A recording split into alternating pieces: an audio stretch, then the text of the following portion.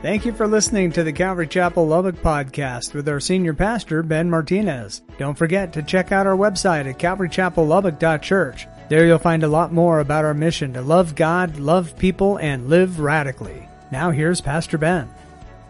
It's been said with Christians, particularly the fully devoted followers of God, not Christian in name only, but it's been said that you're either coming out of a trial, you're in the midst of a trial, or you're about to go into a trial. And that's usually pretty true. Now, again, when you think about Christianity, it's really a tough sell. When you say, hey, by the way, you want to be a Christian? Because now it's going to be tough. It's going to be hard. You're changing teams, and you don't have a lot of people going, yes, yes, yes. You see, when you and I got saved, we weighed the options out. It wasn't something that we went, oh, well, I think I'll do it because I think I'll really get in good with the community, or maybe I can make some good marketing connections. We really counted the cost and realized that our love for Jesus has to be greater than anything else. That really should be the heart of the matter, our love for Jesus. The problem is in our lives we have those that are, or the things in our lives that are fighting for that position, the position of being number one, the position, and it's usually us. And so being a Christian, you go, oh, I know exactly what you're talking about, because I think one of the hardest things really about being a Christian is the storms that we go through. Now, when I say storms, I could mean trials. That could mean a tribulation. That could mean just a storm. It could mean enemies. It could mean work. It could mean the vaccine. It could mean anything you want it to mean. But I know that for Christians, that the storms are the toughest things that we go through. One of the greatest storms that I have endured in my life was the fact that my wife had gotten sick 5 or 6 years ago. And it wasn't, hey, you have a cold. It was, hey, guess what? You have cancer. And that was a storm that was kind of like, hey, I don't want anyone to go through that storm. But it's a storm. And as believers, it is the hardest things we go through. What I mean by that is that everyone in the world does go through storms. That's true, is it not? Everyone, but you and I, as Christians, as fully devoted followers of God, guys, we seem to endure more storms than normal. Okay, that's really the truth. Some of the attacks that will come is to get you off track. Some of the attacks that will come in your walk will get you to stumble, to fall. You know, in your heart of hearts, you're going, I want to serve Jesus. I want to follow Him. I'm learning more. I'm growing. This is where I'm going to spend eternity with the God I love. And the enemy comes in and says, no, I want to trip you up. I want to see you fall. I want to see you backslide even just a little bit. Now, when I think of storms, I think of Peter, right? Because Peter wrote basically in present-day sufferings. Now, you can turn there or just watch on the screen. It's 1 Peter chapter 4. We're going to pick it up in verse 12, but listen to what Peter says. Can you imagine? Let's say if we're going to talk to Pete. Hey, Pete, come on in. Let's sit down. Let's talk. Here's what he would tell us. He would say, Beloved, do not think it strange concerning the fiery trial which is to try you, as though some strange thing happened to you. So the first thing I notice is Peter saying, hey, beloved, hey, family, because the word beloved is family. He's looking at us, go, brother, hey, listen, don't sit here and think it's strange because you're in a storm. Oh, I can't believe this. You know what? That guy who told me, he sold me a bill of goods. He said if I was going to be a Christian, that everything would be great. Everything would be wonderful. That I'd get all my, and we talk about all the stuff that you get back and all, that's a great sell. Hey, you want to be a Christian? You're going to get a brand new life. You're going to get everything's going to be good. Your wife's going to come back. Your dog that ran away is going to come back. Your truck's going to be fixed. All of that good country song is that you're all going to get back.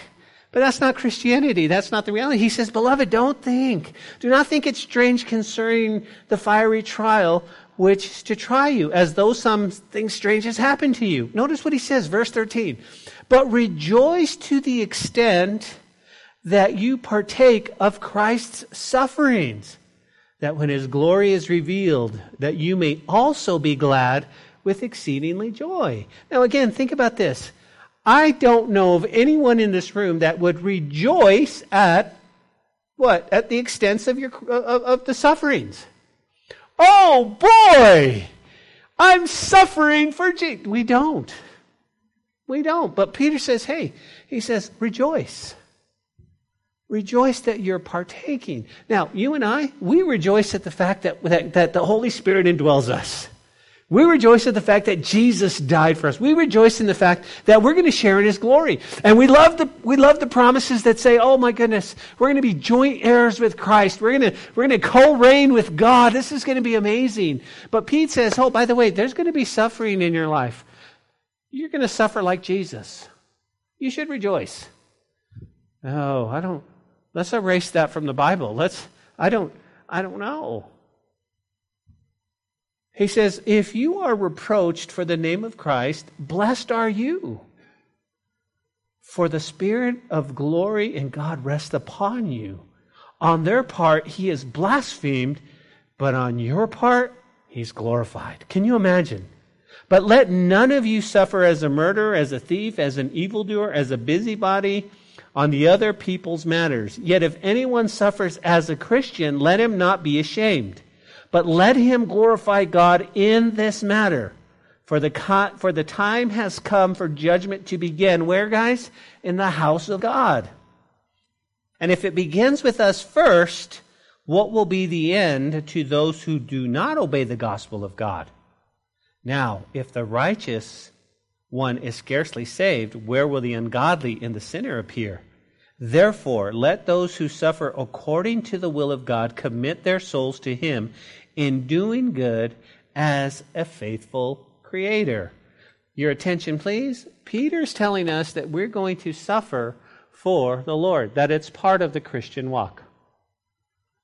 And we are to rejoice in the fact when we are persecuted, when there is a storm, when enemies, when our bosses, whatever it might be, are coming down on us and we don't understand why, we need to rejoice. Now, I don't think we need to rejoice in the circumstances, but we need to rejoice in God in that He really is the one who's going to take care of us. I mean, there's a big difference. So even if we know and we understand, okay, there's going to be trials, the storms and the trials in our lives are still not pleasant. They're really not pleasant. It is really one of the hardest things that you and I will go through as believers. And that's why I believe, guys, that we have the Psalms. You see, David writes in Psalm 57, when you think about what's going on, he's right in the middle of the storm of his life. Okay? We get this straight out of 1 Samuel chapter 22. Let me give you some background, because if you and I are going to connect and relate to David, we need to know why he's writing the way he's writing. Okay? I mean, I think when it comes to the Psalms, you and I can pick and choose and go, yeah, that's me. Okay, so listen, here's what I do. Every weekday morning when I go through my quiet time and the Lord speaks to me, there might be a verse that I'll put on Facebook and then I'll send out to a few people, and it's just whatever it might be. Here's what I found. There might be rejoicing in the Lord is amen, or salvation is near. And people on Facebook will give me a like and a thumbs up and so forth. But you realize the ones that really minister to the people are the ones where David goes, I am in distress. God, how long are you not going to listen? And a lot of people feel like that. A lot of believers feel, God, I don't hear you. I don't hear you. I feel like you need to understand, the last time I was in church was the Sunday that we had our Thanksgiving, that Sunday night. It was glorious and amazing. Now, we didn't have church all week, and then I wasn't able here on Sunday. Do you realize just that week, I felt like I was falling away from God? Just that week, I felt like I was farther. As a matter of fact, in my office today, I'm crying out to God, going, God, I feel like I'm farther from you than I was before. I don't understand. Man, every Wednesday night we come and we're like, okay, we're going to... But this is Dave. David is feeling the weight of this, and we need to feel the weight of why David is writing this, so we get the full context. See, David right now, when you think about this, I want you to feel the weight of it, guys. He's on the run from Saul. You guys know the story. King Saul's mad at him, right? Top 40 radio station is playing Saul killed his thousands, David is 10,000. Saul's mad. He's like, oh, I hate that David. I can't believe that. He wants to kill Dave. Dave's going, what did I do? What did I do? So what does he do? He ends up running into enemy territory, Philistine country. Okay, he ends up going over there. He ends up in a place called Gath. Achish is the king. Now listen to this. This is 1 Samuel 21, verse 10 and 11. Then David arose and fled that day from before Saul, went to Achish, the king of Gath. And the servants of Achish said to him, is this not David, the king of the land? Did they not sing to him one another in dances, saying, Saul has slain his thousands and David his 10,000s? So David goes to Philistine territory, to the enemy, and they recognize him. Wait a minute, this is King David. This is the one who said wait a minute. What do you think David's going to do? David's going, my goodness, I don't know. So David gets totally freaked out that he hears this. Wait a minute, I understand the top 40 in Israel. I understand the top 40 in Jerusalem. That's not my fault. I know that they're singing and dancing, but over here in Philistine, they're playing that too. This isn't good. So what does David do? Notice, David freaks out so much, guys, that he changes his behavior to act like a madman. Okay? It goes on in verse 13, and he says, so he changed his behavior before them. What did he do? He pretended madness in their hands, scratched on the doors of the gate, and let saliva fell down off his beard. So he's going, and he's just acting like a madman. Wait. This is the David that killed everyone. This is the David that killed their tens of thousands. Are you kidding me? So that's Dave, right? And then Achish looks at him in verse 14, and he said to his servants, look at, this man is insane. Why have you brought him to me? Have I need of a madman that you have brought this fellow to play the madman in my presence? Shall this fellow come into my house? So Achish goes, are you serious?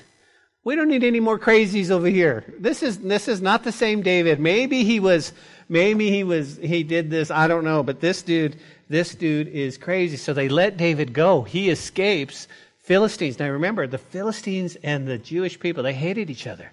They're enemies. And so the problem is now you have Achish who goes, okay, that's David. I should probably kill him. He runs back, but he can't really run home. Why? Because Saul wants to kill him. Okay? So feel the weight of that. So where does he end up? He ends up at the Holiday Inn there in Jerusalem. No, he doesn't. He ends up in a cave. It's actually 1 Samuel 22, the cave of Adullam. Okay? And here's what you need to understand. He's on the run from his enemies. He's on the run from the wicked Philistines. King Saul wants to murder him. He's a fugitive. And basically, this is a major storm in David's life. Now, before we go on, let's take a moment to feel the weight of David's plight. You say, what do you mean? I started to think about this, and I started to think, what storms are we under right now? Like, what storms are we? We don't have anybody, hopefully, in this room is out to kill us. Okay? But we all have storms. We all have a little bit of storms, a little bit of trials, things that we're dealing with, things that we wish we could fix. We all have storms storms of choice, if you will. We make a bad choice, and now we got to deal with this. But I started to think, but then I also started to think, okay, so if 2020 was rough, okay, and sometimes, I don't know about you guys, for us it's almost. Do you remember when we had to go on lockdown? Do you remember when we had to when the world was just like stopped? Do you remember when you could walk the streets, or people were outside and nobody was going to work, and it was just a weird feeling? That was like super weird. Everything was closed. Big stuff was open, but it was closed. And then 2021 came, and we're still dealing with all of this, guys. But I wonder, and really here's where I want to meet you with is I think about what are we as believers going to face in the coming months? And are we ready? Are we prepared? Do we have a good foundation? That's really the essence of Wednesday night. Are we prepared? Do we have a heart devoted to God? A heart that's really going to say yes to Him. And I get it. I'm preaching to the choir because you're here on Wednesday nights. You want to have a heart devoted to God. You want to seek Him. You want to hear His voice. That's really why you're here. But I wonder what we're set as believers. Now, right now, it's still moderately okay. We can still preach, we can still teach, but we know that each day brings a different storm for believers. What's going to happen when the government shuts down the churches? What's going to happen? What's going to happen when we're not allowed to meet anymore? You go, Ben, that'll never happen. But when you think about what has happened, it's definitely a possibility. It's a probability that it might happen. So we got to have the right foundation. Some of you even here tonight, some of you watching online might feel just like David feels. He's just in the midst of the storm. And Peter says that we can count on the fact that we'll endure trials. But what I want to get out of tonight is how can we have safety in the storm? Safety in the storm. Okay? And that's where we're going to pick up tonight's study. But let me just paint a little illustration. My daughter, who lives out in Oklahoma City, she actually lives out in Moore, Oklahoma, which is really Tornado Alley. I don't know if you know that. She has what is called a Frady hole. It's not a basement. It's just big enough to go down there if there's a tornado. And do you remember when the tornadoes went right through there? And I remember talking to her, and she said it would hit one house and jump over the other. And it totally destroyed that. My daughter was out there, but she had a Frady hole. And her and her dogs can get down there, and that's it. Okay, there's safety from the storm. She has that. There's a lot of people who don't have that. But think about that illustration as we go through. There's a storm coming. Okay, the weathermen are saying, hey, watch out. This is going to be a big one. You better get to safety. Then that made me jump over to when we had a few tornadoes here a while back. Do you guys remember that? And us Texans, we're just different. Okay? They're saying, there is a tornado. Go inside. And we're out there with our phone. Check it out. Oh, that's cool. Watch. Look, it's over there. Wow, is it going to come this way? And I'm like filming it and everything. And I'm just like, oh my goodness. You have no idea. Why? Because we're not used to the storms. When they tell my daughter, get in, she goes in because she's used to the storms. We're just mesmerized by what was going to happen. I'm thinking, and I know my wife is thinking, what are we going to do if this? We're trying to find out what's going to be the safest place in our house. Maybe you felt that way too. But we're not Tornado Alley here. You see the difference? Now, if you're taking note, jot this down because Psalm 57 is broken down two ways. What's that? In verses 1 through 5, we're going to see that David cries out to the Lord for help. And then in verses 6 through 11, David thanking God because God saves him. Very, very important. Okay? Now, it's really important that you read all of it because we can just jump in verse 1, but notice what it says. It says, to the chief musician set to do not destroy a miktam of David when he fled from Saul into the cave. Now, most commentators believe this was the cave of Adullam. Now, if you go to Israel, there's also the caves of En-Gedi. I preached at En-Gedi. We went up there. There's several caves. It was so cool because you go, man, maybe that was the cave, and maybe that, and they're all along the wall, but we don't know. So this says it's a miknem. It's basically, this is from Psalm 56. This is where David left Achish. And now he's going to jump into Psalm 57. Notice what it says with me. Be merciful to me, O God. Be merciful to me. For my soul trusts in you. In the shadow of your wings, I will make my refuge until these calamities have passed by. I will cry out to God the Most High, the God who performs all things for me. He shall send from heaven and save me. He reproaches the one who would swallow me up, Selah. God shall send forth his mercy and his truth. This is where he starts. Now, I want you to feel the weight of this. Put yourself in David's sandals. How would you start off your psalm? You're in the midst of a storm. You're maybe in the midst of a trial. Or you're about to go in a trial. I don't think I would start off with, have mercy on me. Be merciful to me.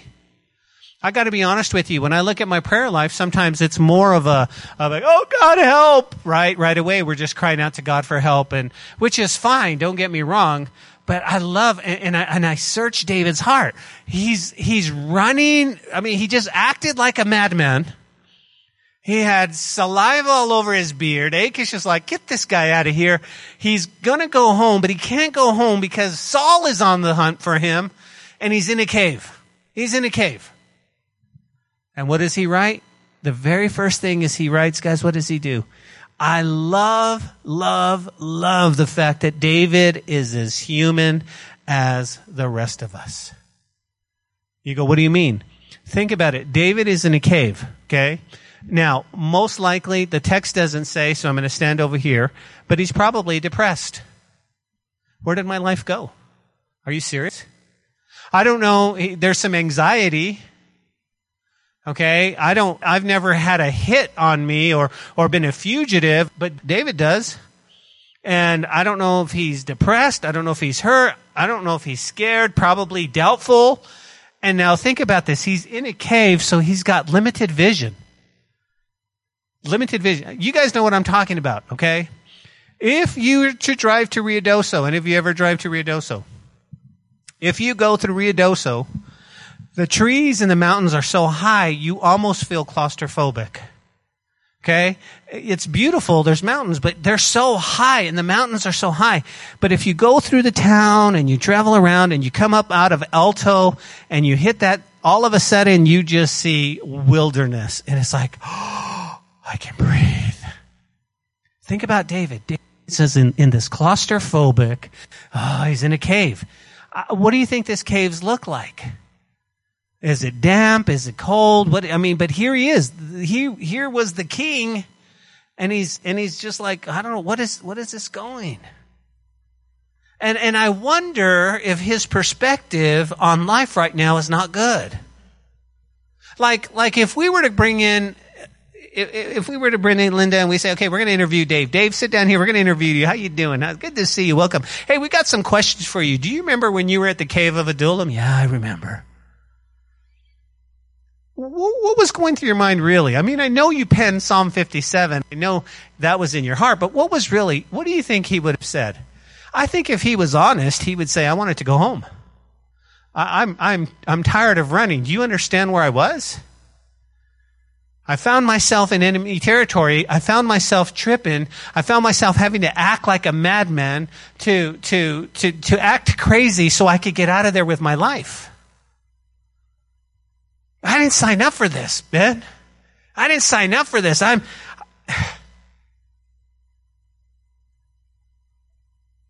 Yet, I believe there's some great application.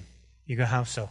Notice the first thing that David does, and I think it's so you and I do. Guys, when we're going in the midst of a storm, he cries out for mercy. He cries out for mercy. Do you see that? It wasn't just like, hey, God, have mercy. Notice that David starts off the psalm. Now, here's the Hebrew verb here is shanan, and it's referring to extending grace or compassion. So God is going, okay, God, have compassion, have mercy on me. Have mercy. And I love the fact, guys, look at it. He says, be merciful unto me, be merciful, O God. He says it twice. He says it twice. And then he says, for my soul, what is it? Trusts in you. Now, David is in the midst of a major storm, a trial. He cries out for mercy and confesses that his soul trusts in God. Now, if you have a pencil handy, it's very important because you can circle the word for soul, because what he's really talking about is his life. In other words, he goes, Lord, have mercy on me. Have mercy on me. I feel like my life is being threatened. That's what he's saying. I trust. This is my soul. I feel like I'm really not in a good place. Here's the problem. We as believers feel like we have to walk the perfect walk. And that we can't cry out to God and be honest with God, even though he knows everything. You ever gone through that? You ever feel like, I can't tell God the truth because, man, I'll feel like a second-rate Christian. I'm supposed to be stronger. I've been walking with Jesus so long. But when we do cry out to God, even in doubt or despair, it just relieves us because God's like, okay. You realize that he can handle our hearts. He can handle the truth. And there are times when we don't understand what God is doing and we cry out to him I don't know what you're doing. Why am I going through this? And then you feel bad. The enemy comes in. Well, if you trusted God just a little bit more, you would. And it's like, that's not what it's about. It's about, listen, I feel like David is being very, very honest. Now, let's chat for just a moment, okay? This is where the rubber meets the road. When our very existence is threatened, here's the question. Do we cry out for God's mercy? Even in the littlest of trials. A friend doesn't like what you say. A social media, social avenue comment is not favorable. Even the little trials. Do we cry out to God for his mercy? Notice what he says, guys, and it's a great thing to underline. He says, for my soul trusts in you. Now, why is that important? Here's why. Listen. Because this is where our life needs to be hidden in him. This is where our life needs to be hidden in him. This is the only way we can trust the Lord, when our lives are hidden in Christ. This is what he's saying. Lord, I know, have mercy, have mercy. You know what? I feel like I'm being threatened. I feel like I'm in the storm. I feel like this is going to go down. I feel like, Lord, I really feel just depressed, and I feel tired, and I feel hurt, and I'm just really messed up. But I trust you. Why can you trust God in that moment? Because your life is hidden in him. This is what he's talking about. The only way that we can even voice this is knowing that our lives are hidden in Christ.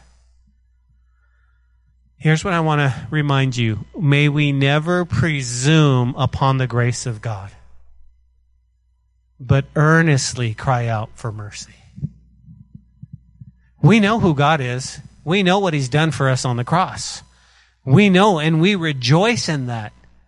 But I never want to presume, God's grace, God's got me. I just cry, God, help me. Help me. Notice what he says, in the shadow of your wings I will make my refuge until these calamities have passed me by. Notice what he's painting this amazing picture. Why? Here's what I want you to see. In the shadow of your wings, David says, I will make my refuge. In the shadow. I want you to picture a bird, okay? If a giant bird were to be under his wings, one of the things you need to realize is if you come under the shadow of those wings, you're going to be close to the heart. And I love the fact that he goes, listen, not only am I going to have protection, but I'm going to be so close to your heart, God, that I could hear boom, boom, boom, boom, boom, boom. And what he's saying is, think about this. Under your wings, O Lord, I'm going to find what? I'm going to find refuge. Now, I love the fact, because remember, Jesus said the same thing. Do you remember in Matthew 24, Jesus goes, oh, Jerusalem, Jerusalem, how many times that I wanted to get gather you like a hen gathers his chick under my wings. And he goes, but you wouldn't let me. You guys didn't want me. You rejected me. This is what Jesus said. David's like, oh, I just want to be in the First of all, I want to be under the protection of your wings. But more importantly, for me, I want to hear the heartbeat of God. If I'm under protection and the refuge of God's almighty wings, then, oh, that's really more important to me, is to hear God's heartbeat. Boom, boom. Boom, boom. Boom, boom. Boom, boom. This is what David says. David says, man, I'm really struggling, but listen, in the shadow of your wings, he says, until these calamities have passed by. You know what I love about David? He was very optimistic. He said, this is only going to last for a season. He says, I'm going to be right here under your wings until all of this bad stuff goes away. All of this bad stuff goes away. And isn't that the reality, though? Isn't that the reality we live in? You go, what do you mean? There are things in our lives that we probably thought at a young age, oh, is this ever going to go away? And it did. It did. There are times when time passes and we get healed and things happen and we're like, okay, this is okay. I'm going to say, there were hurts in your life. There were major hurts that you thought, there's no way I'm going to get through this. But through time, you realize that you're in a different place, even today with God. And you go, okay. So David says, listen, I just want to be protected right now. I just need some protection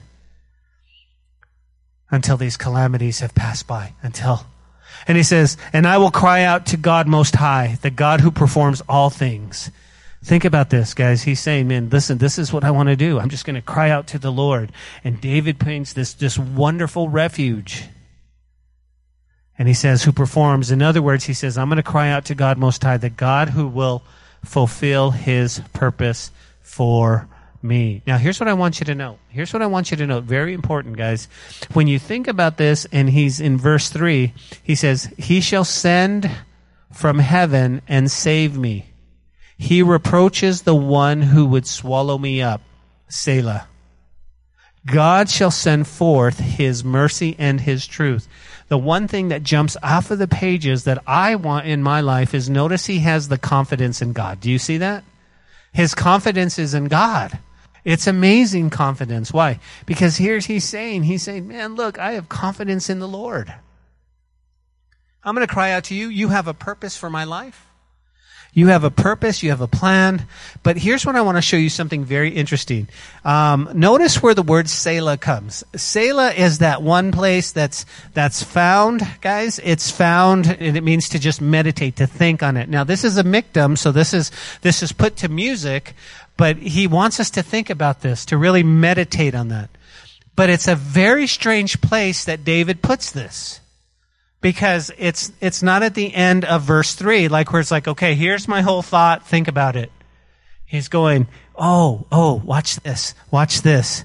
He says, there in verse 3, he shall send from heaven and what? Save me. He shall save me. He reproaches the one who would swallow me up. Think about this. Where's his confidence? He goes, God's the one that's going to save me. He's the one that's going to take care of it. Now I want you to meditate on that. Meditate on that. My biggest struggle is that when I fall into a trial, I tend to try to work my way out of it. I'll tend to try to, make some connections or, hey, let me do this, let me do that, or whatever it might be. And David goes, no, I'm going to trust God. Let me ask you a question, church. Tell me if this is you or not. Sometimes when we put our trust in God to work out a problem, and we feel like God fails, if you will, didn't work it out how we thought he should work it out, we lose confidence in him. Think about it. God, all you had to do is fix this. I can't believe this. And Lord, if you would just, So the next time we come to God in a trial, we don't have the confidence that David has. Now listen. David has no idea what's about to happen. David doesn't know, I've read the rest of the book. This is going to be good. He's not that at all. He just says, He shall send from heaven and save me. God, you're going to do a work. He reproaches the one who shall swat. Listen to the way the Message sends it. He sends orders from heaven to save me. He humiliates those who kick me around. God delivers generous love and makes good on his word. So he's going, look, listen, he's going to send forth his mercy and truth. This is what he's going to do. And I thought, wow, what amazing confidence. I wrote in my Bible, I was like, he has the confidence. How does he have how do I get that confidence? We got to have the right perspective, church. We got to have the right perspective on who God is. He doesn't change. And his ways for us are ultimately the best. We have to walk in that confidence. But the enemy will come in and go, well, look, if God really loved you, he would have done this, this, and this, or this would have changed, or he should have done that. You don't understand. And so we go, yeah, you know what? That's true. So I'm still going to love you, God, but I'm going to love you from afar. I'm going to love you. I'm not going to get real close to you because I don't want to get hurt. And that's what we do with God. And David's going, no, you don't understand. I've just acted a fool. I've acted like a madman. I know Saul's trying to kill me, but God's going to save me. God's going to save me. God's going to save me. And now, as we move from verses 4 to 6, David's going to give us a description. Look at his description. He says, my soul is among lions. So now he says, I lie among the sons of men who are set on fire, whose teeth are spears and arrows, and their tongue is a sharp sword. Did you guys see that? Think about what he just said. He's going, let me tell you who's after me. He says, man, they're like lions. They're like lions. Okay? You know, there's a description in the Word of God where it's described that Satan roars like a lion, seeking who may devour. So David is going, you know who my enemy is? You know who's after me? They're like lions. And they're the sons of men who set on fire, whose teeth, they want to just shred me, and their tongue, they're talking, this is... And basically, they're encircling him, he feels like, and waiting for a chance to destroy him.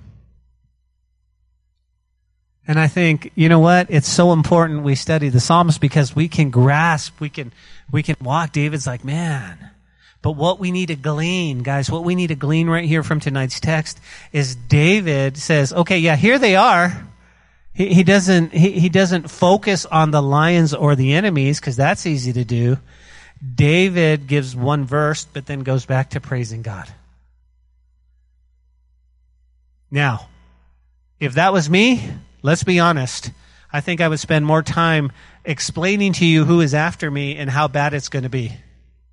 Okay, hey Josh, listen, the lions, they're going to tear me up, and listen, if I die, you know what happened, and I don't understand. Do you understand? Have you ever gone through this? I don't get it. But he doesn't do that. Because we can get wrapped up in who the enemy is and forget about who God is. Come on, someone.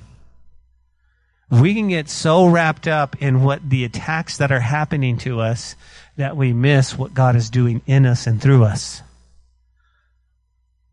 It's so simple. It's so simple. David doesn't do that. He starts in verse 5. He goes, okay, so I know they're encircling me. I know they're going to wait for a chance to destroy me. But he says, but be exalted, O God, above the heavens. Let your glory be above the earth. They have prepared a net for my steps. My soul is bowed down. They have dug a pit before me. Into the midst of it, they themselves have fallen into. Selah. Do you see what he just said? He says, man, listen, I got to tell you, be exalted. God, do a work above the heavens. Now, think about this. David has tunnel vision because he's in a cave. Okay? He can't see the heavens. He can't see the stars. He can't see the vastness of all of God's creation. He's in a cave. But he goes, no. Listen, just what I see here and now, I'm going to put that aside. God, be exalted. From where, guys? From above the heavens. from above the heavens. Let your glory be where? Notice what he says, above the earth. Above the earth. You're higher than what they are. This is who they are. This is what's going down. They're going to circle me. They want to kill me. God, you're greater. You're bigger. You're bigger.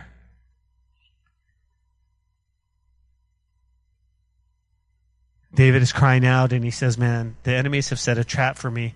I'm weary from my distress. They have dug a deep pit in my path. The problem is, he goes, no, they're going to fall into it. They're going to fall in. Contemplate that. They're going to fall into that. So the question for us, guys, as we study this is like, wow, would we write something like that in the midst of a storm? You see, sometimes Christianity, if we're really honest, Christianity has sold us the fact that we're not going to go through storms and we're not going to have any of this stuff, and that we should be prosperous and we should be, this is be great and all of this stuff. And so when bad things happen to us, when hard things happen, we don't know how to respond. But if we truly exegete the scriptures, we go, listen, there is going to be some things that are going to be hard in my life, but I need to keep my focus on the living God. I need to walk in Him, and then I can walk through this, and God can be glorified. And that's exactly what it is, guys. We have to exegetically pull the scriptures, because He says, be exalted, O God. Listen, I know we're going through a rough time. Be exalted, O God. Perspective is everything. How you see things, how they go through, how they filter through the Word of God. That's going to make all the difference in your walk. Whether the storm comes and all up in a little ball and go, I don't know what to do, or we're going to stand up and go, listen, I know I'm in the midst of the storm, but God is bigger than the storm. One of the greatest things that bring comfort, and you guys know this, okay, when Jesus comes walking on the water, it was a storm. You realize that. The waves are high and everything else. Jesus comes walking on the water, but what we don't realize is that the storm was always under His feet. Always. What we picture is we focus on Peter going down. Oh, Peter almost drowned. Yeah, but he got out of the boat. But Jesus was always above the storm. That's where we have to keep our perspective. Be exalted, O God. Let your glory. Yeah, my enemies, they're going to prepare to do this, but you know what? They're going to fall. They're going to fall. Let's be honest. Can we be honest in church? The hardest thing to do when you're weathering a storm is to sincerely praise God in the midst of the storm. To sincerely. Right? We have how's it? You're in the midst. Now listen, honestly, listen. I don't think I ever said, praise God for the storm that Nathan and I went through. That would be insincere. Because the hardest thing is to go, God. But you know what? Here's what we did. We often prayed. When they were about to put the medicine, the chemo in vein, we prayed specific prayers that God, that your word says that poison won't hurt, and we pray that it would go in and do what it's supposed to do. But I know the hardest thing, guys, in weathering the storm is to sincerely praise Him. That's the hardest thing in the midst of a storm. We're being honest in church, right? You know what we do? We praise God in the storm, but you know what I found? It's a little more to butter Him up and be, God, we praise you, God. This is amazing. Or we hope that somehow our praise will push this storm a little bit along a little bit faster. How you doing, brother? Praise God, I'm doing great. Praise God is good. And want to sort of butter up our Father so that we could not go through this anymore. But that's honesty. But the Word teaches us tonight, guys, that we need to praise Him whether we're on the mountaintop or we're in the valley. This is what David is preaching to us. Now, Unfortunately, so that we can spend time in the Lord, I'm not going to be able to finish, and we'll just pick it up next week as we go through. But I know we have like 15 minutes, and so we're going to pray. We're going to think about the storms. We're going to think about all that's going down, and we'll come back to his. I mean, when you really think about verse 7, all the way through 8, it's just he changes. He's like, Lord, I just thank you. He says, my heart is steadfast, O God. My heart is steadfast. I will sing and give praise. Awake my glory. Awake the lute and the harp, and I will awaken to the dawn. What David is saying is, listen, I'm going to praise you right now. The lute and the harp, it's a stringed instrument. It's a 12-stringed instrument. Mel would love this. So this is what he's saying. So that's what we need to do tonight. As we take some time and we have some songs and we have some quietness and we get ready to partake in communion, that's what we really need to do. We need to meditate on the fact that, okay, Lord, I may be in the midst of a storm right now. I may be in the midst of a storm. I may have come out of a storm. There may be sickness. There might be whatever it might be. But you know what, Lord? I'm going to sincerely praise you. I'm going to sincerely praise you. And I'm going to take some time to come to the communion table as a family and just gather and spend some time. Just spend some time. So, Father, we thank you tonight. Lord, I didn't time it real well, Lord, to what you have for us, God. But I know that you want us to spend some time in you. So our hearts cry out to you, God, be merciful to me. Our soul trusts in you. If you're watching online, you can just spend some time in prayer. I wish you were here to partake in communion with us, but we're going to just spend some time. We're going to allow the Holy Spirit, come and minister to us as we just seek to just to hear from you.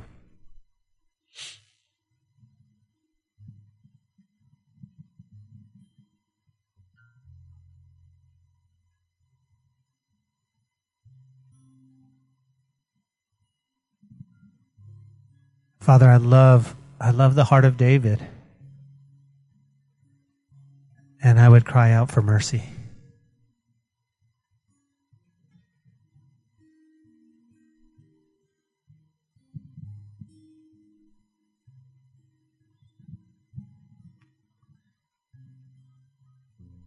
Is your heart steadfast tonight? Is it secure? Is it solid in God?